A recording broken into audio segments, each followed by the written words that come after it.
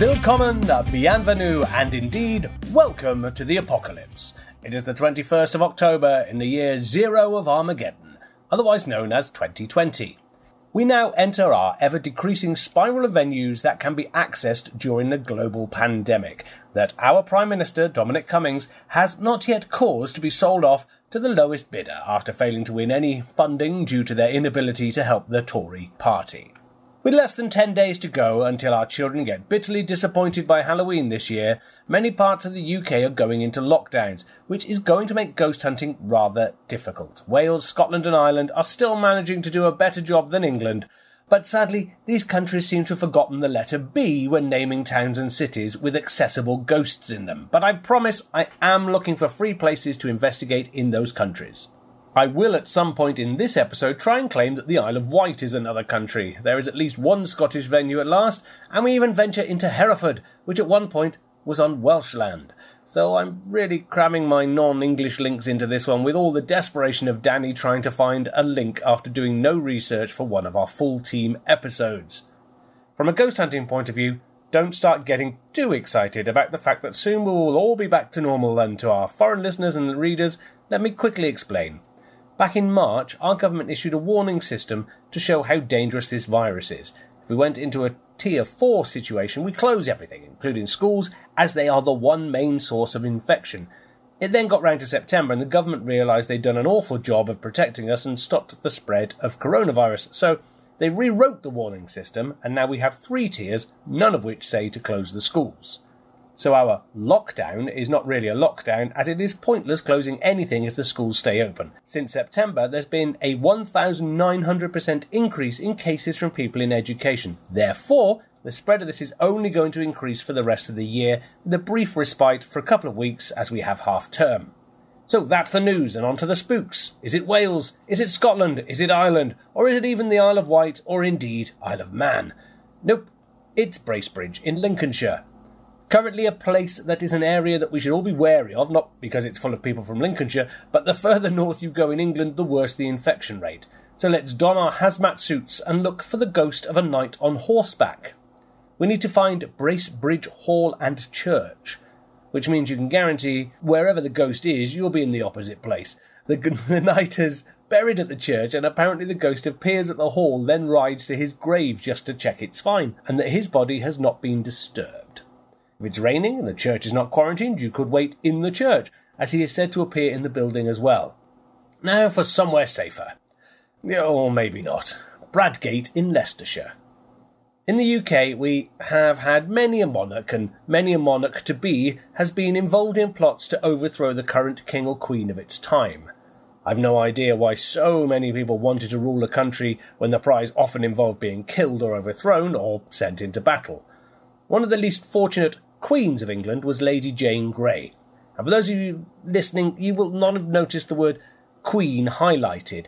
She technically was not really Queen. Some of you readers and listeners out there may know me from television, where I'm often called an historian, where I tend to talk about weird and wonderful bits of history that you don't normally get taught in schools on programmes like Forbidden History or Medieval Murder Mysteries. And if you don't, then I may suggest you get onto YouTube and watch some excellent shows. One episode we nearly did was about the unfortunate luck of Lady Jane Grey. So now for a quick history lesson, so that I can claim my research was not for nothing, and that it now classes as a tax write-off for this book. Lady Jane Grey was born in 1537 and died on the 12th of February 1554. She was also known as Lady Jane Dudley and as the 9 Days Queen. Bit of a spoiler there, but you can pretty much guess it did not end well for her. She was an English noblewoman who became the de facto Queen of England and Ireland from the 10th of July until the 19th of July in 1553. Jane was the great-granddaughter of Henry VII through his younger daughter Mary, and was a first cousin once removed of Edward VI. I think I got that right.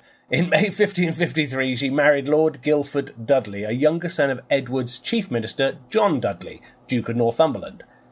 In June 1553, Edward VI wrote his will, nominating Jane and her male heirs as successors to the crown, partly because his half-sister Mary was of the Roman Catholic faith, whilst Jane was actually of the Protestant faith. This means that she should support the Church of England, which was in part created by Edward. The will removed his half-sisters Mary and Elizabeth from the line of succession on account of their illegitimacy, subverting their claims under the Third Succession Act.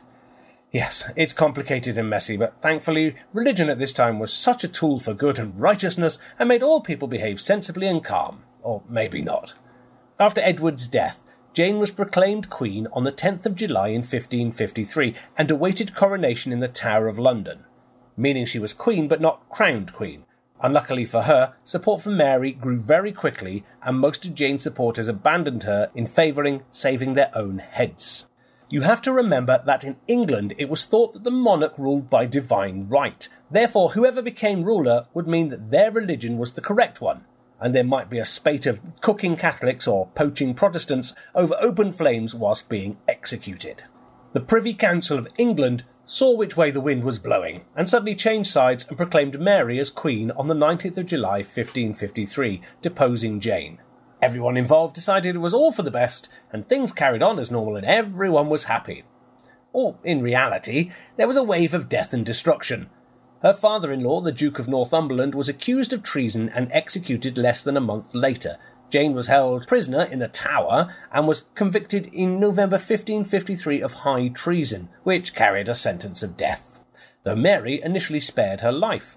However, Jane soon became viewed as a threat to the crown when her father, Henry Grey, the first Duke of Suffolk, got involved in Wyatt's rebellion against Queen Mary's intention to marry Philip II of Spain.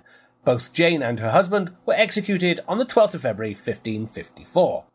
History lesson over, and back to the spookiness. We can see that Jane's life was not going too well, which can often lead to a haunting or two. And she's been seen in many places as people try and claim their ghost to be a celebrity spook, and Bradgate Park is one such place. She seems to be doing her best impression in some form of satanic Santa as she's seen around December, and some claim it is on Christmas Eve in a carriage, not a sleigh, pulled by 4 headless black horses, not reindeers. Let us now head south, and I would say it's safer to be going south in England right now, except for the fact that we're going to Essex, specifically Bradfield, Essex. This actually is a nice safe little village, and we need to look around the lanes for this ghost. The legend is that a cyclist cycled straight through what he thought was a man in the road. Rather bemused and spooked, he stopped in the pub for some form of medicinal alcohol. On retelling his tale, he was told that he was the ghost of a man who had shot his daughter's suitor, but also accidentally hit his own daughter. He then turned the gun upon himself. This is not the ghost of Sir Grimston, as far as I can tell, as he once lived at Bradfield Hall. Obviously, he did not particularly like it there, as he haunts the village roads, not the hall. He's been seen driven around the village in a coach, particularly on dark, moonless nights. Annoyingly, all the ghosts around here seem to be slightly hard to pin down as regards to their exact location, as another spook, this time a farmer called George, is said to haunt the fields around the village. Does not tell us of a specific field, so have fun locating him.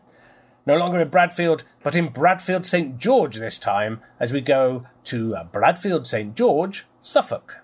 This is a strange one, and sadly a rare one. We've had tales of phantom horses, dogs, cats, sheep, ladies in grey, red, pink, white, black, and various shades of male entities. This one, however, is a phantom house. Yes, you heard me right, the ghost of a manor house. This is described as a gorgeous Georgian red brick abode surrounded by lovely attractive gardens, and north of the church on the lane from Little Welnatham, which turns right at the church. The first sightings I can track down is at around about 1860, and other sightings in 1900 and well-documented ones in the 1920s. But they are rarer nowadays, but please get in touch if you know any witnesses to this phantom abode, as I would love to hear more and report it back to the paratourists out there. Brading, Isle of Wight. When we write about places in today's quick-moving society, I am well aware of the ever-changing world we live in. And haunted places come and go, and Brading is a good example, as one of my favourite places in the world was here, the famous Waxworks Museum, which, if I remember from my childhood, was advertised by a replica of the 1960s Batmobile driving around the island. I do know that we have mentioned this place before on our show, so I will just briefly recap, as we're on B and it's safe to visit, and I have more information. Just outside Brading, on the opposite bank of the River Yar, lies a woodland known as Centurion's Copse. This little woodland has an air of mystery and eerie foreboding about it. It's curiously dark, silent woodland where birds are rarely seen and dogs are said to fear to tread. This is reportedly the spot of one of the island's legendary lost towns, the doomed Wolverton, and the ghost of the monk that has never left. In the Roman times, Brading was actually an important port, with at least 2 Roman villas in the Brading area. Fast forward to the medieval era, and the towns of Brading and Wolverton were now benefiting from the sheltered, though now shallow, harbour. Even though the town was important during the Roman period, it's not the ghost of a Roman centurion that gives the copse its name, but instead derives from the town of Wolverton's church, dedicated to Saint Urien, which has been corrupted into the Centurion, since the church's destruction. The town is said to have been completely destroyed in the mid-14th century with all the inhabitants slaughtered, or possibly one survivor, with the town and church never rebuilt. It is claimed that the church of St. Urien at Wolverton had a holy well, whose waters were so remarkably fresh it did not go off, even on long sea voyages. This bit of sailor tourist propaganda also boosted itself by claiming that this well also had healing properties for the sick. There is even a ye olde advertising slogan to go with it, as there was a wooden cross next to the well with an engraving. "While the water flows pure and free, Wolverton shall happy be. The net be heavy in the sea, and wheaten seed shall yield plenty. When stains of blood burns the well, then Culver's Ness shall ring its knell." Or at least that's the version I could find on the internet. This leads us to the 14th century legend of a strange man who came from Culver's Cliff, and he claimed a premonition that a hooded man in grey would appear and poison the well, and the village should kill him before he did. Not long after, a monk-like figure appeared and headed to the well. The townsfolk, obviously full of superstition and not wishing for their source of tourist dollars to disappear, stoned the monk-like figure to death, and he died and fell into the well, thus allowing his blood to curse the water, and thus the well's healing powers were destroyed. This monk is supposed to continue haunting the woodland, and the town was supposedly punished by being burnt to the ground. There may be something more than just this ghost, as it may be that the spook is looking for some buried treasure. Another legend, and feel free to make yourself rich with a metal detector whilst out looking for a ghost monk. The treasure was supposedly only able to be recovered from under the tree that had grown over it by uprooting the tree using 12 white oxen chained to the tree and have the creatures pull it out of the ground.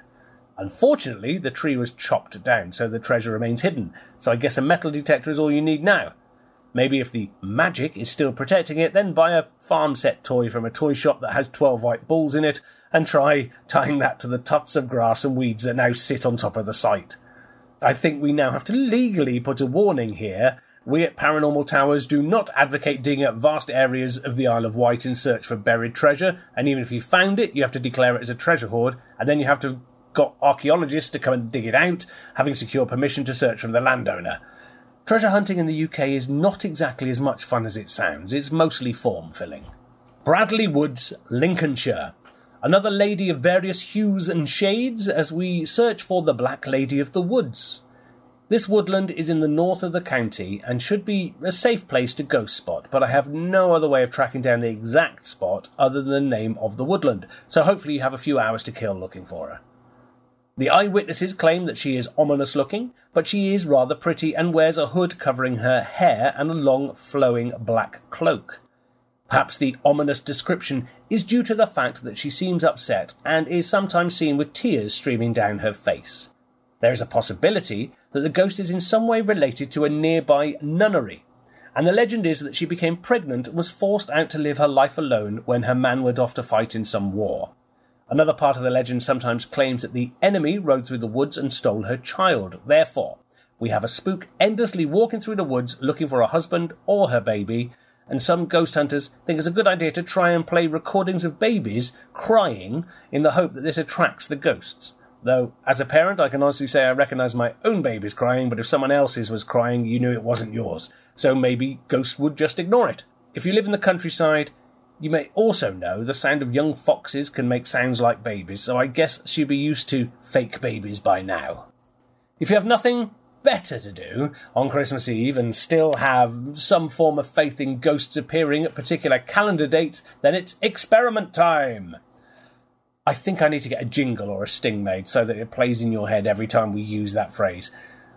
It's claimed that if someone goes there on Christmas Eve and shouts, black lady, I've stolen your baby 3 times, and I mean, you say it 3 times, don't say I've stolen your baby 3 times, then she will appear. I may add a word of warning here. If you're planning on walking through a popular spot for people out on a pre-Christmas ramble, then perhaps shouting that you have stolen some black woman's child is not a good idea, unless the local social services or police are well versed in this local legend. More importantly, carry a copy of the Paranormal Tourist Guide to Free Places to Investigate in the UKB, Part 2, with you, it's such a catchy title, to explain the confusion. And once more, down south to Bradwell-on-Sea, Essex. We've spoken of centurions already in this episode, and were disappointed as there were no actual Roman ghosts, so let's find St. Peter's on the Wall Church to try and rectify that situation. It is here that people report hearing the sound of galloping hooves, passing close by when there are no horses present. Ghost horses are sometimes seen, though, and they claim the ghosts have a Roman soldier sat on them, or at least on one of the animals. There was once a Roman castle or fort in this area, so probably it relates in some way to this historic site. Braemar Castle, Aberdeenshire. Yay, Scotland! Braemar Castle was built in 1628 for John Erskine, the Earl of Mar. In 1689, the castle was captured by John Farquharson and burnt down to prevent it being used by the troops of the government. In 1715, the Earl of Mar led the Jacobite uprising with John and had his lands and titles seized by the crown. 20 years later, the castle was sold to the leader of the Farquharson clan. After the last rebellion in 1745, the government got the castle back and turned it into a garrison to prevent any further uprising. The property now still in the hands of the Farquharsons, so as you can see, it's had a turbulent history. The castle grounds are currently open and are set in some stunning countryside, but the castle building is yet to be opened back up. But do look at their websites to see if they're allowing tourists in.